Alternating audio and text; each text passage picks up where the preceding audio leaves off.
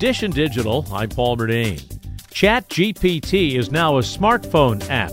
The free AI chatbot app is available on iPhones and iPads and will later be coming to Android devices. Unlike the desktop web version, the mobile version on Apple's iOS operating system also enables users to speak to it using their voice.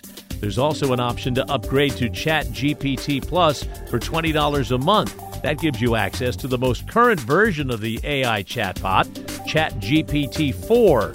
You'll also be able to use the app even when demand is high, and free users may be locked out. The delay in getting the app to phones sparked a rise of copycats. One security firm calls some of these apps fleeceware. That's because they push unsuspecting users toward enrolling in a free trial that converts into a recurring subscription. Dish and Digital, I'm Paul Murnane. And for more, click on podcasts at WCBS880.com.